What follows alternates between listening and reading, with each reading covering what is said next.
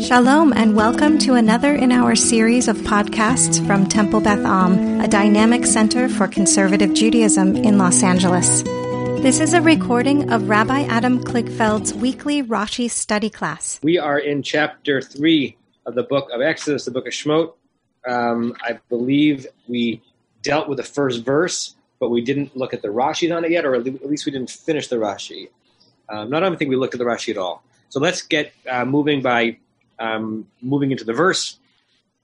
Moshe and Moses, after that 5 or 6 verse interlude at the end of chapter 2 was over. Oh, by the way, Boker Tov, anyone or who's watching on Facebook. Now we come back to where we had been towards the end of the second chapter of Shemot, before the interlude of the crying out and the groaning and the geshrying of the Israelites. Haya ro'eh et son Yitro. He was shepherding the sheep of Yitro, Chotno, his father-in-law, Kohen Midyan, the priest of Midyan. I'm translating it just as simply as possible, though we know we could go deeper into each word. Vayinhag et son achar hamidbar. He drove the sheep.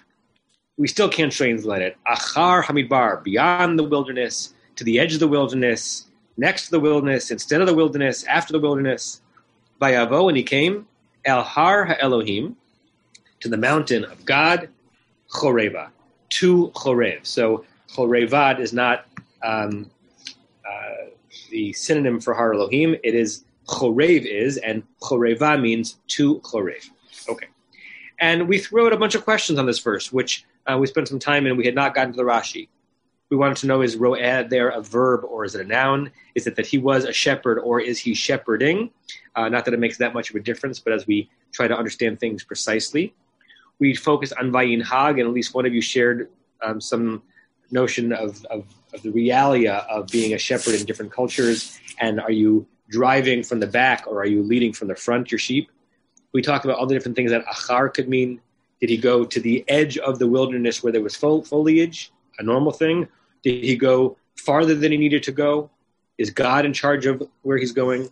And we also asked the question, this mountain, which is called Chorev, what earned it yet the moniker of Har Elohim? Those of us who know the story, right, because we know what's about to happen, and we know that what's about to happen is going to happen in the same place that other big things are about to happen. So we know why later on this would be called Har Elohim. But what is it?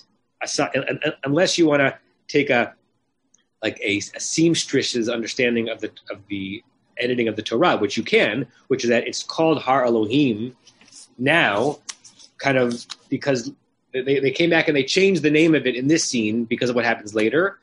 You have to, if you're not willing to go there, you have to ask yourself that question. Why is it called Har Elohim now?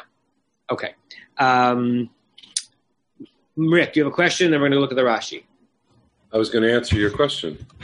Okay. We all know you chose a Kohen, and I've read stories that there's gods at high places everywhere. Greeks had Olympus, so the people in that area, that was where they went. And there's another place called El Ale, with an Aleph and a Lamed. It's one of the places listed later, but I've always been interested in high places and where the gods, we're supposed to meet the gods there. Interesting. So a way of reading the text and the reference to Har Elohim, not as a reference to our Elohim. Yeah. This was a local god mountain. Interesting. Just like Abraham and before, they changed all the altars, the Canaanite ones, to Israelite ones. They appropriate El and all that. Good. Okay, yes, Tova, is your hand up? Yeah, on the same point, I seem to remember having heard that also the explanation that this was the mountain that was in the vicinity of where Yitro was, and we know Yitro is distinguished as being somehow a priest of, being monotheistic, of having separated himself, and so could it be associated with his presence, or his presence has to do with that mountain? There's a connection there.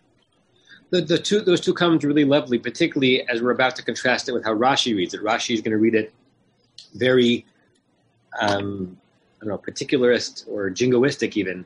And these reads are trying to understand the notion of the Torah's naming a mountain as a Har Elohim, totally separate from the revelation of Mount Sinai, which is where the received tradition goes. Wonderful. Okay, let's see. Andrew, do you want to read the Rashi? Sure. Achar Hamidbar, lihitrachek min hagezel, to go afar from, I guess it would be translated as what could be from what is stolen. Right. Gezel is thought to be a subcategory of stealing. Sometimes it's understood to be swindling, or sometimes understood to be a violent stealing. But it's taking things that don't belong to you. Okay. Shalo Yerub is dodacherim, so that he wouldn't shepherd in other fields. Okay. So Rashi here, quoting from Shmot Rabbah, trying to deal with the question we dealt with last week. What does achar mean? Let's figure out his answer, and then from his answer, let's try to intuit what he thinks the word achar, what the word achar means from his answer. What's his answer? Quote, pulling from the Midrash. Andrew or anyone, put it into your own words. He's going to, achar would mean away from other properties, uncharted territory. Very good, right? So one of the ways that we were looking at achar last week was maybe achar midbar is exactly the place you go when you're a shepherd, because the midbar might be barren, but beyond the midbar it could be a forest or it could be grazing fields. Rashi says almost the opposite, right? You should go to the midbar. He went to the edge of the midbar. Why? Lest by going where other shepherds bring their flock, his sheep, or in this case Yitro's sheep, end up taking food that does not belong to them. This Midrash in Shmot Rabbah is kind of evocative of a lot of Talmudic material regarding neighborly obligations, right? So we because we, for the most part, live our civic lives not according to Jewish law. We may hopefully infused by Jewish values, not by Jewish law.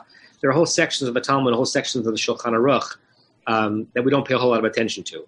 But, Bava Batra, Bava Metzia, and Bava Kama, all dealing with boundary issues and noise pollution and your ox falling into my pit, related to many of the chapters of Torah that we spend time reading, have to do with what are your religious obligations in commerce and your religious obligations even as a shepherd. And there's material about what happens when your sheep is grazing on Goldberg's field, right, and eating this amount of acreage, or obviously not the word acre, this amount of food belonging to someone else in that field. What is the compensation? So the Midrash kind of imagines Moshe, as it loves to do, as observing Torah law, observing Talmudic law, even before Torah was given, right? And we don't want to imagine Moshe as the type of shepherd who would allow his sheep to chew on grass that didn't belong to them. So he didn't go to the easiest place. He didn't go to the closest place. He went achar, way, way, way beyond the wilderness. So Rashi is reading achar not as next to, but way on the edge of, and he's reading Moshe in this generous way. Let's pause there. What are your reactions to this? How does it change the story? How do the authors of the Midrash and or Rashi want us to think of Moshe and what's about to happen differently as a result of reading this verse this way, which it does not have to read this way? Thoughts or reactions? Tova? Okay. Well, it seems to be creating him as, or representing him as a man of remarkable virtue and conscientiousness as a way of making him fit for the encounter he's about to have, to justify the fact that, or to make the fact that he's now going to be approached by God in this way understandable. Great, right? So he's about to be at the spot which we know is going to be the spot at which these laws are revealed, and he's already following them. Right? He's already following them, even though they're not even his sheep. So, and we all know the well-known midrash that we'll get to a little bit of following the little sheep, right? The stray sheep that gets him there. So that midrash presents Moshe as a compassionate man, and this midrash paints him as a supremely ethical man before he is given the job that we know he's about to get. Barbara, Diane, Larry, and then Barry. And just to add to what Tova said, the word honesty, that he was a totally honest person who would probably be unable to lie and wanted to make sure that he didn't have to deal with problems with people accusing him of something, and he didn't know how to explain that he hadn't done anything and that he was purely honest. So just getting away, you don't have to ever worry about dealing with people and lying or anything like that. Right, and it's the type of honesty that is the most admirable because it's the one most easy to fall down on, and that is when no one else is watching, right? So if you think about, I don't know that much about shepherding, but in the era before video cameras, probably one of the easiest transgressions to make is to not care that much if your sheep cross over the boundary into the next person's field and eat a little bit of grass, right? So it's like honesty in the extreme, right? Righteousness at the highest level. Okay, Diane, Larry, then Barry. So if you think about Moshe, who is in a while about to shepherd the people of Israel, and look at this as a parallel. Here he knows how to lead the sheep away from private property that they should not graze in. He's going to, for 40 years, shepherd the Am Yisrael in places that are okay to graze in. Really nice, particularly as you think about the scene where Moshe and his group have to request passage through the lands of Og Melech HaBashan, right? And the interactions that the people of Israel have as they're going through the desert, requesting permission to enter. Now, one could be cynical and say they requested permission until they got to the edge of Canaan, and then they did not ask the Canaanites or the Jebusites or the Hittites or the Hivites about their impression of our arriving there. But until then, while they're traveling the desert, Moshe, leads the Israelites exactly as he's leading the sheep. That's a wonderful association. I just want to add that all this hagiography is really making me crazy. Okay. It's along the lines of what we sometimes tend to push back about in terms of making our heroes pure and only righteous and all that. But I have no evidence. I'm just making a comment. Yep.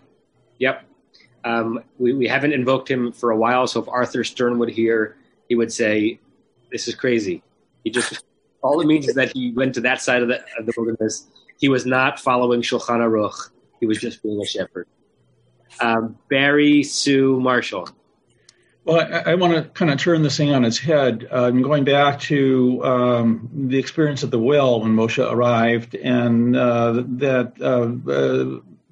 his father-in-law being on the outs of the community because going monotheistic, and the others having a bad attitude towards his father-in-law. And so he wants to take the sheep to be far away from them. And the theft would be what they would possibly take from his father-in-law's sheep. So he's protecting them by taking them away from those. Great, Barry. Sue and then Marshall. Yep. I want to thank Larry for hagiography. I got to use that a few times in the next couple days. I like that word. Thinking about Arthur and kind of where Moshe has been, he could just be trying to keep his nose really, really clean because he got implicated, and he had to flee Egypt because things got all twisted and mightily messed up, and he had to run. And he might be trying to keep his reputation much cleaner and stay out of trouble. This is the witness protection program understanding of the verse, right? That when you're already in trouble from the big authorities, you don't run a single stoplight. That's interesting, right? Because we have explored, that the Pshat has explored and the Midrash has explored what animates Moshe's ethics and how he justifies, sometimes borderline cases already for how you're supposed to act in a situation. So here he's coloring within the lines. That's a lovely read. Thank you, Sue. Marshall? Well, I'm going to actually bring in the Midrash, which is quite delightful. Should I do it both in Hebrew and in English, or just give a translation? Your call. You have the mic. Okay, since the Hebrew is so nice, I'll read it in Hebrew first, and I'll translate verse by verse. So this is from Shemot Rabbah, and it says, Ein HaKadosh Baruch Hu noten gedula le'adam ad shebadkehu b'davar katan ve'achar kach ma'alehu ligdula. God does not give greatness to a man until he examines him in a small thing, and afterwards he elevates him to greatness. Harei lecha shnei gedolei olam. Behold, there are two great people in the world. Shebadku HaKadosh Baruch Hu b'davar katan, who examine them in a small thing. V'nimtza'u ne'emanim ve'elan ligdula. And they were found to be faithful, and he elevated to greatness. But Dak David Batzon, he examined David regarding the flock. V'lo nahagam ela bamidbar laharchikam min hagezel. So here's our gezel thing. And he did not lead them except through the wilderness in order to distance them from the opportunity for stealing. V'chein b'Moshehu omer, and similarly regarding Moses it says, and we recognize this verse, Vayinhag etatzon achar hamidbar, l'hotzi'an min hagezel, to take them away from stealing. V'lachu hakadosh baruch hu lirot et Yisrael, and they took God took them to pasture Israel. Shnei Amar, as it states in Tehillim 77:21, Nachita katzon amcha biyad Moshe v'Aharon. You led your people like a flock by the hand of Moses and Aaron. So here we have a comparison of the way God first examined Moses, then David, before elevating them to greatness. Wonderful. I love the notion of that the highest elevations and the greatest monikers of greatness come through the smallest acts of righteousness and rectitude. Mm-hmm. Wonderful. Mm-hmm.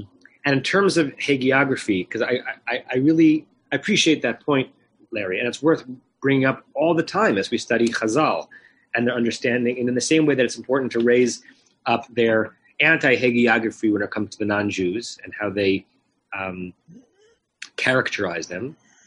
I want us to remember occasionally that this is sermonica, right? That we can focus on the hagiography of Moshe and say this is a stretch and then some, or we can say what a Dvar Torah, right? I would like to think that all of you would want to hear a rabbi, me or someone else, give a Dvar Torah showing how this kind of behavior when you're a shepherd or an accountant or a lawyer or whatever is the behavior we should be aspiring to. And the best way to give that Dvar Torah is to imagine, create, manufacture heroes who do that. Right? Not only heroes who are, King David-like, but heroes who do that. Shepherd heroes, right? Shepherding your flock at the edge so that they don't eat a single blade of grass of another. So in order to get there, you've got to be fantastical. But the Dvar Torah is a wonderful Dvar Torah. Who in our community, including myself, doesn't need to hear that Dvar Torah, every single day? Every single day. But the pathway is hagiographical, you're right. Okay. Were there others on this Rashi before we look at the second Rashi? Okay. Andrew, you're back up. All right. Al Har HaElohim, Al Shem HaAtid. That it refers to the name, it refers to what's going to happen in the future. Right. You almost hear in Rashi's comment here saying, however you're going to read this verse, don't read it the way Rick and Tova were suggesting it, right? Don't think for a second that there's anything Elohim-ish about this har related to Yitro or anything that was happening up until now. It's the God is a prescient God, and the Torah is a prescient text, and therefore don't think about Ad as the Torah already having a name in place for what's going to happen. And Rashi's saying, don't think either that it's an editorial decision, that once Revelation happened, the editor, as it were, came back and said, oh, you know what? Why don't the first time we mention this mountain, and we'll give it the name that's it's going to have. It's more of a prophetic moniker that the text already knows what's going to happen there. That the text already endows this spot with a certain amount of divine significance. Al-Har Ha'atid. So if prescience isn't odd, are there other examples in the Torah of references like this? I'm curious. Place names, you mean? Yeah, or it doesn't even necessarily need to be place names, any sort of development where it's ununderstandable unless you know what's going to happen in the future, and then the reference somehow makes sense. Right. It's not exactly what you're asking, but there are a couple of verses that Ibn Ezra, in his commentary, talks about almost like wink-wink to the modern reader who we couldn't have anticipated. These are the verses that make me wonder how this whole thing got stitched together. And some of the examples are small, like when the Torah says, V'ha'aknani az ba'aretz, that the Canaanites were already then in the land. The az seems to suggest that the sentence was written later on, and that it's looking backwards as opposed to the text being written in the moment that it's happening. So it's not the exact same situation. That's the text showing its seams and showing how in the final editorial completion, whether by the Holy One or by those inspired by the Holy One, there were remnants, there were vestiges of portions of it that were written over different times. I can't think off the top of my head of a great example of what you're asking about, which is a thing that the Torah could only have known either through editorial redaction or through prophecy. I'm sure there are examples, but it's not coming to me right now. I'll see if my brain can come up with one as we're continuing the conversation. Rick and then Barry. Trope drosh, a little bit of a trope drosh rabbit hole. Okay. Yeah. And it fits right what we're talking about. I don't know, this is really weird, but I looked at the two tavirs, sir. Haya roeh etzon. That's pretty rare. You don't have two tavirs in a row. The thing that triggers my mind is back in August, you were doing a mincha thing, and there were two tavirs. It took me a while to find it.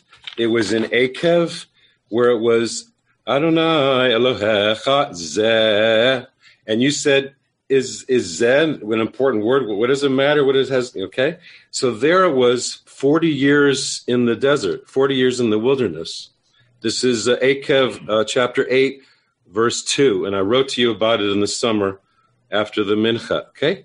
So there's two tavirs, and it's about wandering, okay? So then I said to myself, okay, where's the first one before this? There's no other ones in Shemot. I go back.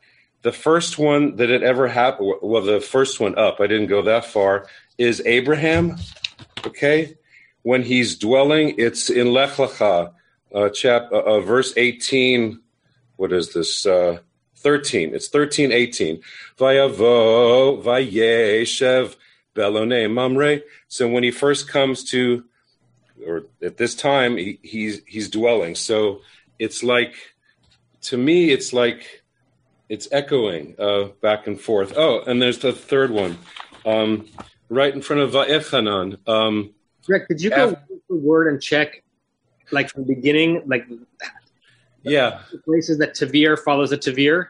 Yeah. Crazy for trope that I am, I have a tikkun in front of me that I colored it all in. It took me a lot of years to do, but it's real easy to see the trope if you're just looking for one color. Wow. I'll show it. It's right here. But anyway, Va'echanan, after the Shema, the Haya, the next paragraph. Nishba, I swore at Lavotecha, Le'Avraham. It's there again. So Abraham gets the two Tavir treatment, and here's Moses fulfilling the prophecy, I guess, and that he's going to lead us out, and he gets two Tavirs. So that all just came together. I like the outcome of that, and I'm amazed by the process of that. Bravo. Thank you.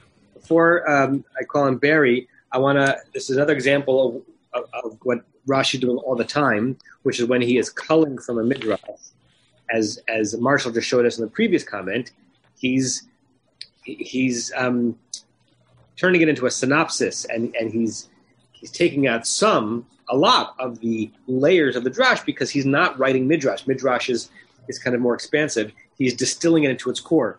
So the midrash from which this comment comes, al-Hara al-Shem Hatid, which also is from Shemot Rabbah, focuses on the Elohim part and says something very interesting. She'alav atidah haTorah lihinatein. It's upon that mountain that the Torah will be given. V'sham yikablu et Yisrael, and there Israel will receive et Elohuto, God's divinity. Right? So the reason why the Midrash is focusing on that is that it says Har Elohim and not Har Adonai, because Elohim not only is God's name, but Elohut is the divinity of God. So it's named not only for God, God's self, but it's named for the moment where God's godness, God's divinity, will be received and accepted, right? Think ahead to what's going to happen. And Naseh v'nishma, right? God could have revealed God's self, and the people could have said, no thanks, don't want it. So Elohim only really becomes Elohim when people accept the Elohut of God. So Har Elohim doesn't just mean the mountain nicknamed after God because God lives there, but it's nicknamed in advance of what's going to happen, because God only becomes God, as it were, when Bnei Israel says, yes, I receive you as Elohim. I receive your Elohut. Therefore, Har Elohim. Barry. Well, first of all, Yashikar to Rick, and talk about prescience. You got prescience in the trope research. That was great. Going back to Andrew, also on the comment of prescience. As I recall, where Jacob laid his head down in the latter dream becomes where the Temple Mount becomes. Okay. So going back now, where is Moshe with the sheep? It's an element of separation. Always in any time when God is having an interaction with us, with the people, it's preceded by some element of separation. Moshe separates himself from civilized society in Egypt and leaves. He's separating himself from the local environment with his sheep because there's going to be an interaction. So it's an element of elevation. Geologically he's elevated, and he's separated, and that's prescient to what's going to happen next. Thanks, Barry. Thank you. Let's move to verse 2, unless there are any people holding us back, going once, going twice. Carol, do you want to read verse 2, Vayera? Thank you for calling me on me. I'm actually waiting for a plumber to show up any minute, so I think best not to take this one. Okay. Although we could make a plumbing drash somehow between, a shepherd and a plumber showed up on the edge of the wilderness. Diane Larry, were you calling? I was asking a question. You might have already covered it. I'm curious about the difference between Ha Elohim and Elohim. Did I miss it when we talked about it? You didn't miss it. We didn't talk about it. So I missed something in my reading because I thought to myself, gee, this is important. And then I'm trying, not successfully, to do a search on Sefaria, not like Rick. I'm not color coding my tikkun, but and I may be mistaken, but it seems because my Sefaria is wonky right now. Ha-Elohim seems to be even more common than just Elohim. And there's lots of occurrences of Ha-Elohim. I think there's 1,098 in the Torah. If I have that count correct, I may be wrong. Is there any commentary on the difference between the two? I will tell you, I had not thought about that question. So that's a really interesting thing to think about. Now you made me feel really good if you hadn't thought about it. No, I had not. I have not thought about it either on this verse or in general. It just strikes me that since some of you know that I'm really hung up on God talk and the difference between the generic God, El, and the names of God that we use, especially the Tetragrammaton versus Elohim, that those are both usually considered names of God, as opposed to God. So it'd be like saying you went to the mount of the Joe. A double the. Yeah. So I don't know what to make of it, and I can't find any commentators who say anything here. And I was looking on the other instances of Ha-Elohim in Torah and didn't quite find it. But maybe I'll pursue it later and let you know what I find. My laning ear, which is, I'm not relying on it being comprehensive or even 100% accurate, tells me that when you have a structure where God is the subject of a verb, but it's a typical biblical structure where the subject comes after the verb, Vayikra Elohim, Vayisa Elohim, then it's Elohim. But occasionally, when you have God as the subject of a verb before the verb, the ha is added. So for instance, the beginning of the finding of Isaac, I think it's Veha Elohim Nisa et Avraham. I don't think it's Ve Elohim, it's Veha Elohim. And in that situation, God, the subject, is coming before the verb. And I would be interested to know, I wonder if when it's, at least when God is the actor and the verb is there, and as Elohim is being used and not the Tetragrammaton, is the placement of the noun, of the proper noun, before or after the verb, is there any pattern to whether or not the ha comes in? That's just I'm just hearing verses in my head when that comes to me. But it's a really interesting question. What does it mean when you add a direct object to something which is already direct object? So, sorry, not direct object. When you add a definitive article to something that is already definitive, right? I call on the Larry Herman, right? Larry Herman doesn't need the. I guess I could call on the person, in my middle screen. But once I say Larry Herman, I don't need the. So I'm honoring your question by saying I haven't thought of it, and I think it's a worthy inquiry. So I look forward to your paper. Rebecca Leonard. And Larry, see what Chizkuni says on it. Because I already checked. He only repeats Rashi, basically. Rashi Leonard? was obviously right then. I have a question here on the Onkelos. Okay. I mean, I'm not sure I understand what he's saying, but looking at the last part of it over there, it seems like he's talking about revelation while they're calling it Har Elohim, but maybe I got that wrong. Onkelos doesn't quite use the language of the Midrash that says that it's okay. Let's look at Onkelos and then we'll figure out, is Onkelos agreeing with the Midrash or not? Moshe hava ra'e yat ana. Moses was shepherding the sheep. De Yitro, of Yitro, Cham Mohi, his father-in-law, Rabba de Midian, the leader of Midian. Udvar Yat Ana, he drove. Dvar is interesting Aramaic root here, does not mean to speak, is he drove, led. Yat Ana, Levatar Shvar Raya, to a place, to beyond where it's a good pasture place, Shvar Raya, La Madbara, to the Midbar. Va'ata Latura, he came to, I think Tura is a mountain in Aramaic, I'm not sure. Yes.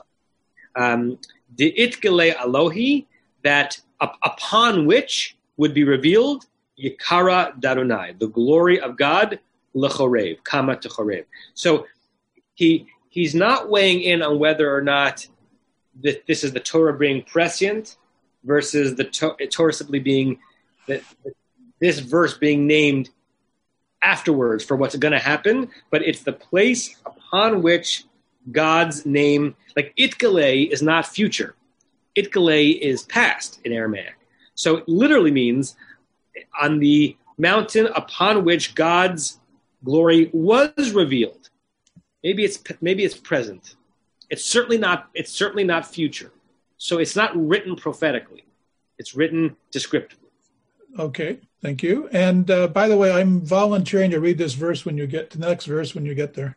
Okay, I will accept that. Marshall, before we go forward, is there anything in your translation of the Onkelos that sheds light on that line? Well, I can read both. You want both 1 and 2 read, or just 1? Just 1 for now. Okay. Now Moses was tending the flock of his father-in-law, Jethro, the chief of Midian.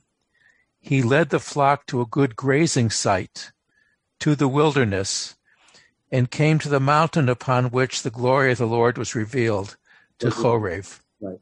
So was revealed. So it is. It's a past tense verb. Listen, I don't think Onkelos is saying the editor changed it. Onkelos doesn't have that mindset, but it doesn't. It's not written. Rashi goes to pains to let us know this is atid, future, will happen, and Onkelos in his translation does not. Right? And Onkelos also reads it differently than Rashi in terms of what the batar means.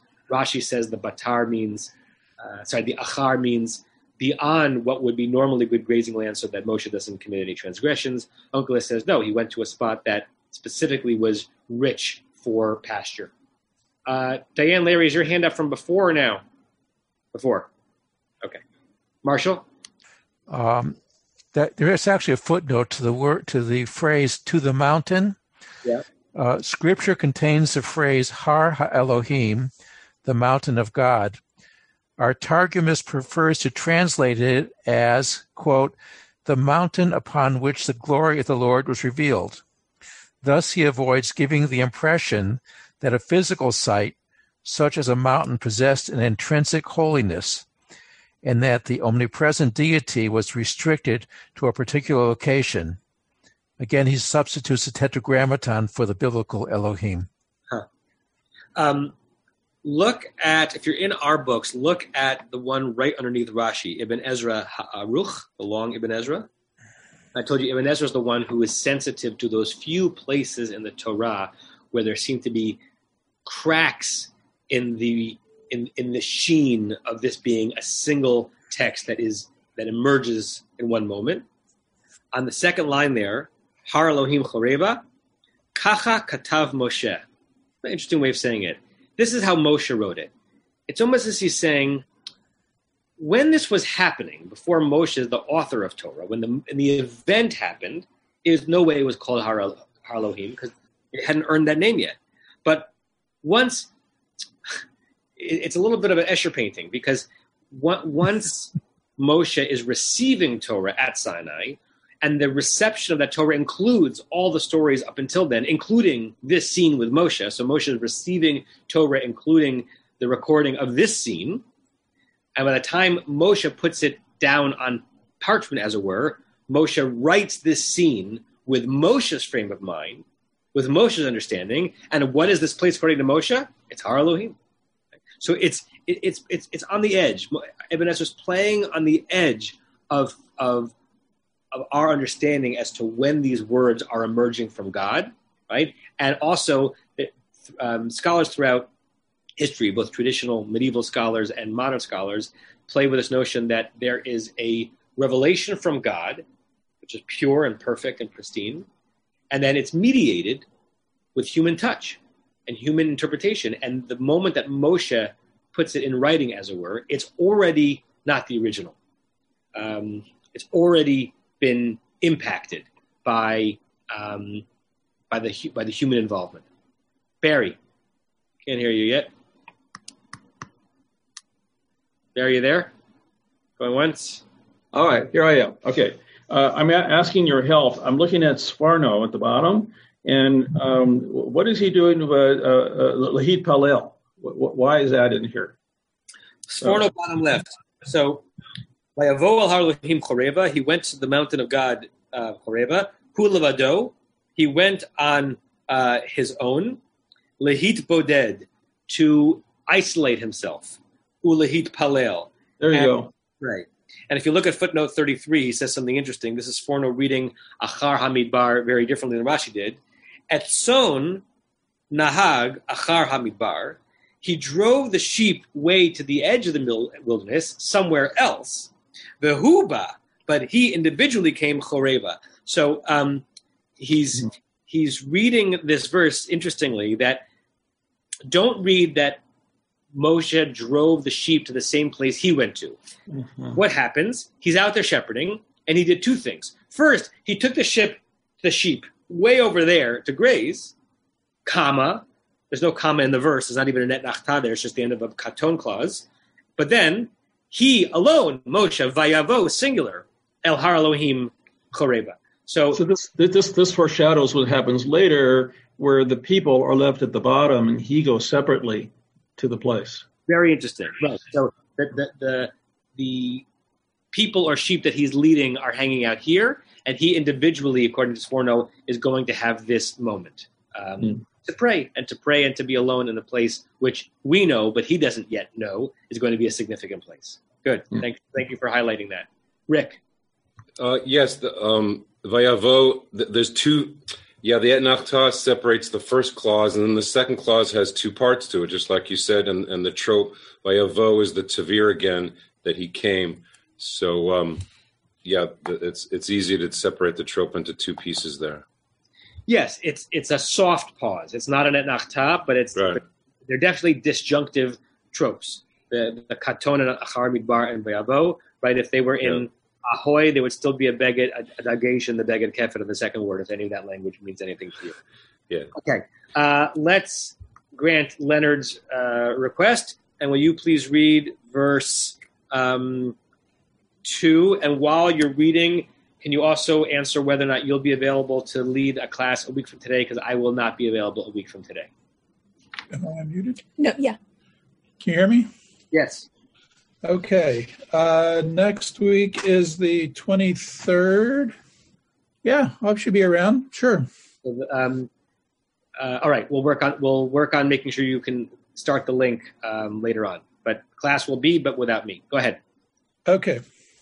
Vayera malach Adonai elav belabat esh mitoch hasneh. Vayar v'hine hasne bo'er ba'esh v'hasne enena ukal. All right. And the angel of God appeared to him in a flame of fire within the bush. And he looked, and behold, the bush was burning with fire, and the bush was not being consumed. It's exciting when you get to a verse that you know and you've been thinking about, that you learned when you were a child, and you get to it not because you chose to read it, but because you've been reading a text slowly, and you get to this one. Right? It's exciting to get this verse. Here we are at the burning bush, and we're going to take this verse apart because it means a lot of different things, and there are a lot of things that we already know about this verse, but there's things we're going to learn about it by going slowly. So, great translation.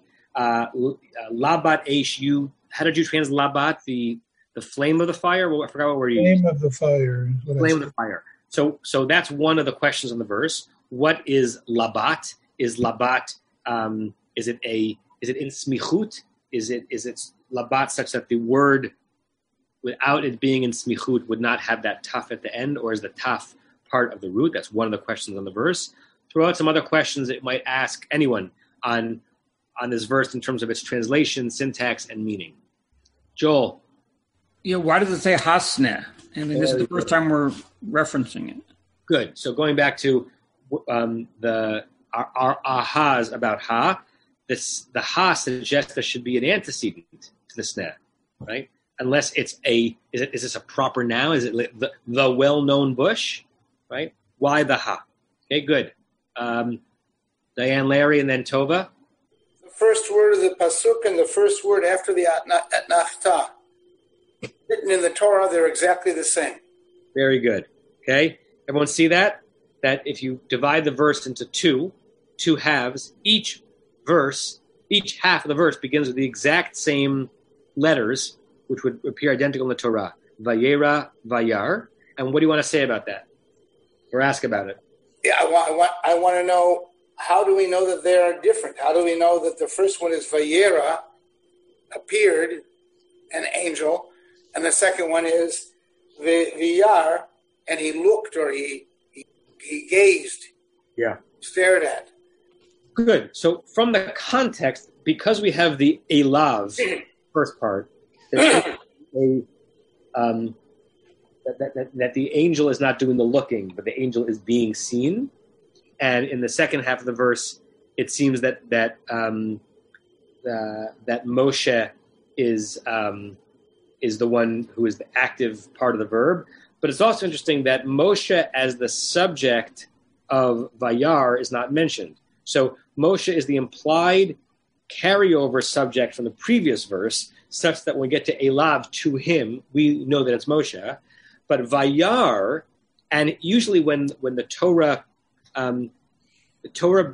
has a verb with the subject of the verb not being the subject of the previous verb, the subject is named or identified, unless it's a back and forth conversation between two people or between God and a person, in which case we understand that it's a dialogue. But we know that Vayar is Moshe, but you could make the argument that the last and he verb was the angel, right? The angel of God appeared to him within the bush, Vayar, and he saw. So we know that the he is Moshe, but the sentence doesn't provide that explicitly. Good. This doesn't make sense, but is it possible that actually it's the angel who was in the burning bush who was looking at Moshe? V'yar, okay, v'yar Malach Adonai alav at Moshe from the burning bush. V'libat esh mitoch asner, and that's the end. Maybe the angel's looking at him. Right. I mean, anything is possible in the world of Midrash. I don't know if that makes sense because I don't know that Vayar ever takes an L. You look like ro'et takes it the direct object et. I guess you could construct a sentence that way, but it doesn't feel familiar to me at all. Okay. I think, but your question does raise. Your question highlights why those verbs, right? So there are a lot of ways to suggest a divine presence. Not all of them is Vayera. And so the fact that there is a Vayera here, I think, is significant because what's about to happen is a Vayar. Meaning, I think what you're pointing out is that it's not a coincidence that we have both those two verbs appear in this sentence. Rick, Tova, and then Renee. Thanks. I'm into angels. So just a couple of midrashim that I found to address Larry's thing. This is Midrash Rabbah in the flame of fire. At first, an angel acted as intermediary and stood in the center of the fire. And afterwards, the Shekhinah descended and spoke with him from the midst of the thorn bush. And the footnote there is the angel came to set him at ease, to set Moses at ease, and prepared him for his first audience with God. And then on the angel specifically, Rabbi Yochanan said it's Michael, and Rabbi Hanina said it's Gabriel, each deriving his opinion from a passage in Daniel and Ezekiel, I guess, respectively. So I had to throw that in there. So there you go. Good. Thank you. Tova and then Renee. Rick addressed the questions that I had, so I'm good. Renee. So Everett Fox said the same thing as Larry was saying, that it could either be in the flame or as a flame. It brought up the same kind of thing as what Larry was saying. And also my question was, how was it burned but not consumed? Good. So in all the conversations so far on this verse, kind of Ikar Chaser Min HaSefer, we haven't asked the loudest question asked on this verse over time, which is, what was he actually witnessing? Right? What does it mean to have a flame not be consumed? And every director, whether it's Cecil B. DeMille or the Prince of Egypt, has tried to figure out how to represent this. Right?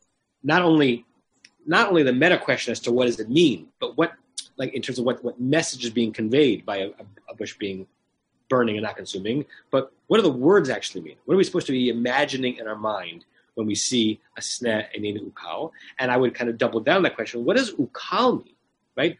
Aleph kaf lamed means to eat, which is why in English we turn this verb into a word that is synonymous with eating, because consume is a great English word that means both to consume food, ochel, and to consume a resource, right? To consume something up. And so maybe that's exactly what's happening in the Hebrew, but there are a lot of ways that the Torah could have described what was not happening to the sneh, and not all of them required an eating. The word ukal itself is interesting. It's in the pu'al form, which is passive. Something happened to it. And this is very, very kind of fine distinctions in grammar. But if you look at Onkelos, the last phrase of Onkelos, va'asana, the sneh, laitohi, was not, mitachel, was not caused to be. Kids, but Onkelos puts it in passive hitpa'el as opposed to pu'al. So it's so hard to do this in English, but the difference between eaten and somehow not caused to be having had itself be consumed, right? The fact that he puts it into the hitpa'el suggests something happening to itself as opposed to ukal, which is just passive. So it might mean nothing, but there was definitely a way in Aramaic to write ukal and keep it in that form. My translation shows being consumed, not being consumed. And then again? My translation showed not being consumed. Been consumed. Not being consumed in the present tense? Was not devoured. It's past present, not being consumed. Oh, being, right. So Ever Fox translates it this way. And Yahweh's messenger, he translated as messenger, not angel, was seen by him. I love that Ever Fox keeps the word see in there. It doesn't say revealed himself. Was seen by Yerah in the flame of a fire out of the midst of a bush. Ever Fox says, pay no attention to that hay in front of the sneh. He does not say the bush. He says a bush. He saw, here, comma, the bush is burning with fire. He keeps it in the present tense to suggest that what we're being told in this part of the verse is it's not that we're having the scene described to us from a distance. We're now inside Moshe's reality. And what's Moshe's experience? The bush is burning with fire. Bo'er is a present tense verb. And the bush is not consumed, ! As if we're getting a thought blurb inside Moshe. Moshe is watching. It's not like we're being told that Moshe saw that the bush was not consumed. It says, reader, look at Moshe. What's Moshe experiencing? Moshe is experiencing that this bush is on fire and this bush is not consumed. Sue. Okay, sorry. I have a couple of thoughts about this. One, when you said what is the optics of this and what does it look like? And I was thinking about how it looks like my gas fireplace and the fake logs that is always on but never consumed. And what you can see in those, first of all, it's possible by the miracle of a gas line that runs directly in, but that's a natural natural gas that's causing the fire to go. But you can see inside the flame better. Like you can see the logs and you can see, you see it differently than if it was a campfire fire and it's really bright in there and you can't really see the middle or anything. You can see stuff better in that flame where nothing is actually being consumed. So that's one thought I had about this. And the second thing that I was thinking about was the sneh. Because we have these bushes, we're big in the bushes. We the Akedah had was kind of enabled by the Siach, and we've got this element of really key God moments having being kind of entangled in bushes, which is just kind of interesting. It's not the same word, but I just thought, yeah. Sneh and svach, right? The thicket that the ram was in, and this bush, and we're probably not going to get to it today because see what time it is. We're going to get to soon Rashi's treatment of that word and why this particular type of fauna is significant. And somebody read a translation that said thorn bush, although thorn bush is much more like the Akedah. This doesn't. This just is like, shrub. Right, a shrubbery. Maybe with Monty Python. Larry, Diane, then Marshall, then we'll call it a day. Sue is really onto something, but she didn't go in that direction. Looking at your fireplace, if you didn't know, someone had a fireplace that was artificial, and they saw the flame, and they would then see that the logs aren't burning up. And so then they would say, there's a different source for that flame. And that's what Moshe was doing. Obviously, Billy, my dog, agree. He's looking at the fire, expecting it to be consumed, because he's seen this before. And then he says, wow, the source of this fire itself is not the bush. The source is ... Good. So there's really a lot to explore there. One of the commentators on this verse that we don't have on our page says, compare this verse to the verse in Tehillim, chapter 104, verse 4. What does it say in that verse? It describes God as Oseh Malachav Ruchot, God who makes God's angels into like spirits, Mishartav Eish Lohet, and kind of leads them or serves them or appoints them with an Eish Lohet, with a flickering flame. And the reason why that verse is brought up is it seems to suggest there that Eish in that verse doesn't mean flame, but like spirit, like a fiery spirit, something different than scientifically fire, right? Meaning there are two very different ways of understanding this verse. Is this a miracle in that there's actually fire there, but it's not consuming, like the Amish fireplace or the fake fireplace? Or is what he was seeing not fire? That sometimes God presents God's self with a spiritual fire, and what it is not fire, right? There are things in our world, their world, that look like fire but aren't fire. And those are actually two different ways of understanding what Moshe is experiencing. Fire that was actually fire, and the miracle is that it wasn't being consumed. So, what's the point of that? Why would God show that? Or is this God showing God's self as a fiery thing, which just doesn't happen to be fire? It's a spiritual presence, right? And so, therefore, the reason why it's not consuming the bush is not because it's a miracle and that it's a fire that normally would consume it but didn't, but what he was watching wasn't fire. Marshall, last comment, and then we're over time. I'll start at the beginning again. So right at the middle of the verse, V'hinei hasneh bo'er va'esh. So the V'hinei means look, and then it says hasneh bo'er va'esh, and Alter translates the bush was burning with fire.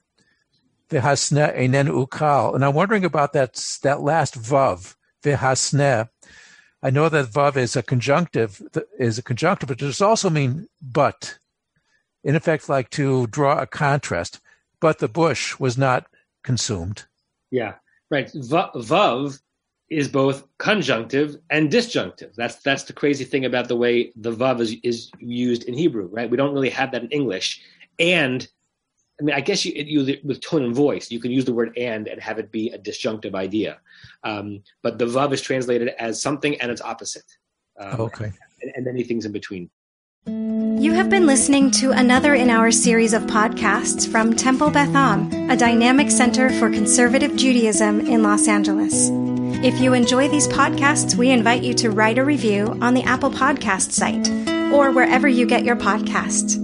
For more information about Temple Beth Am Los Angeles, go to tbala.org.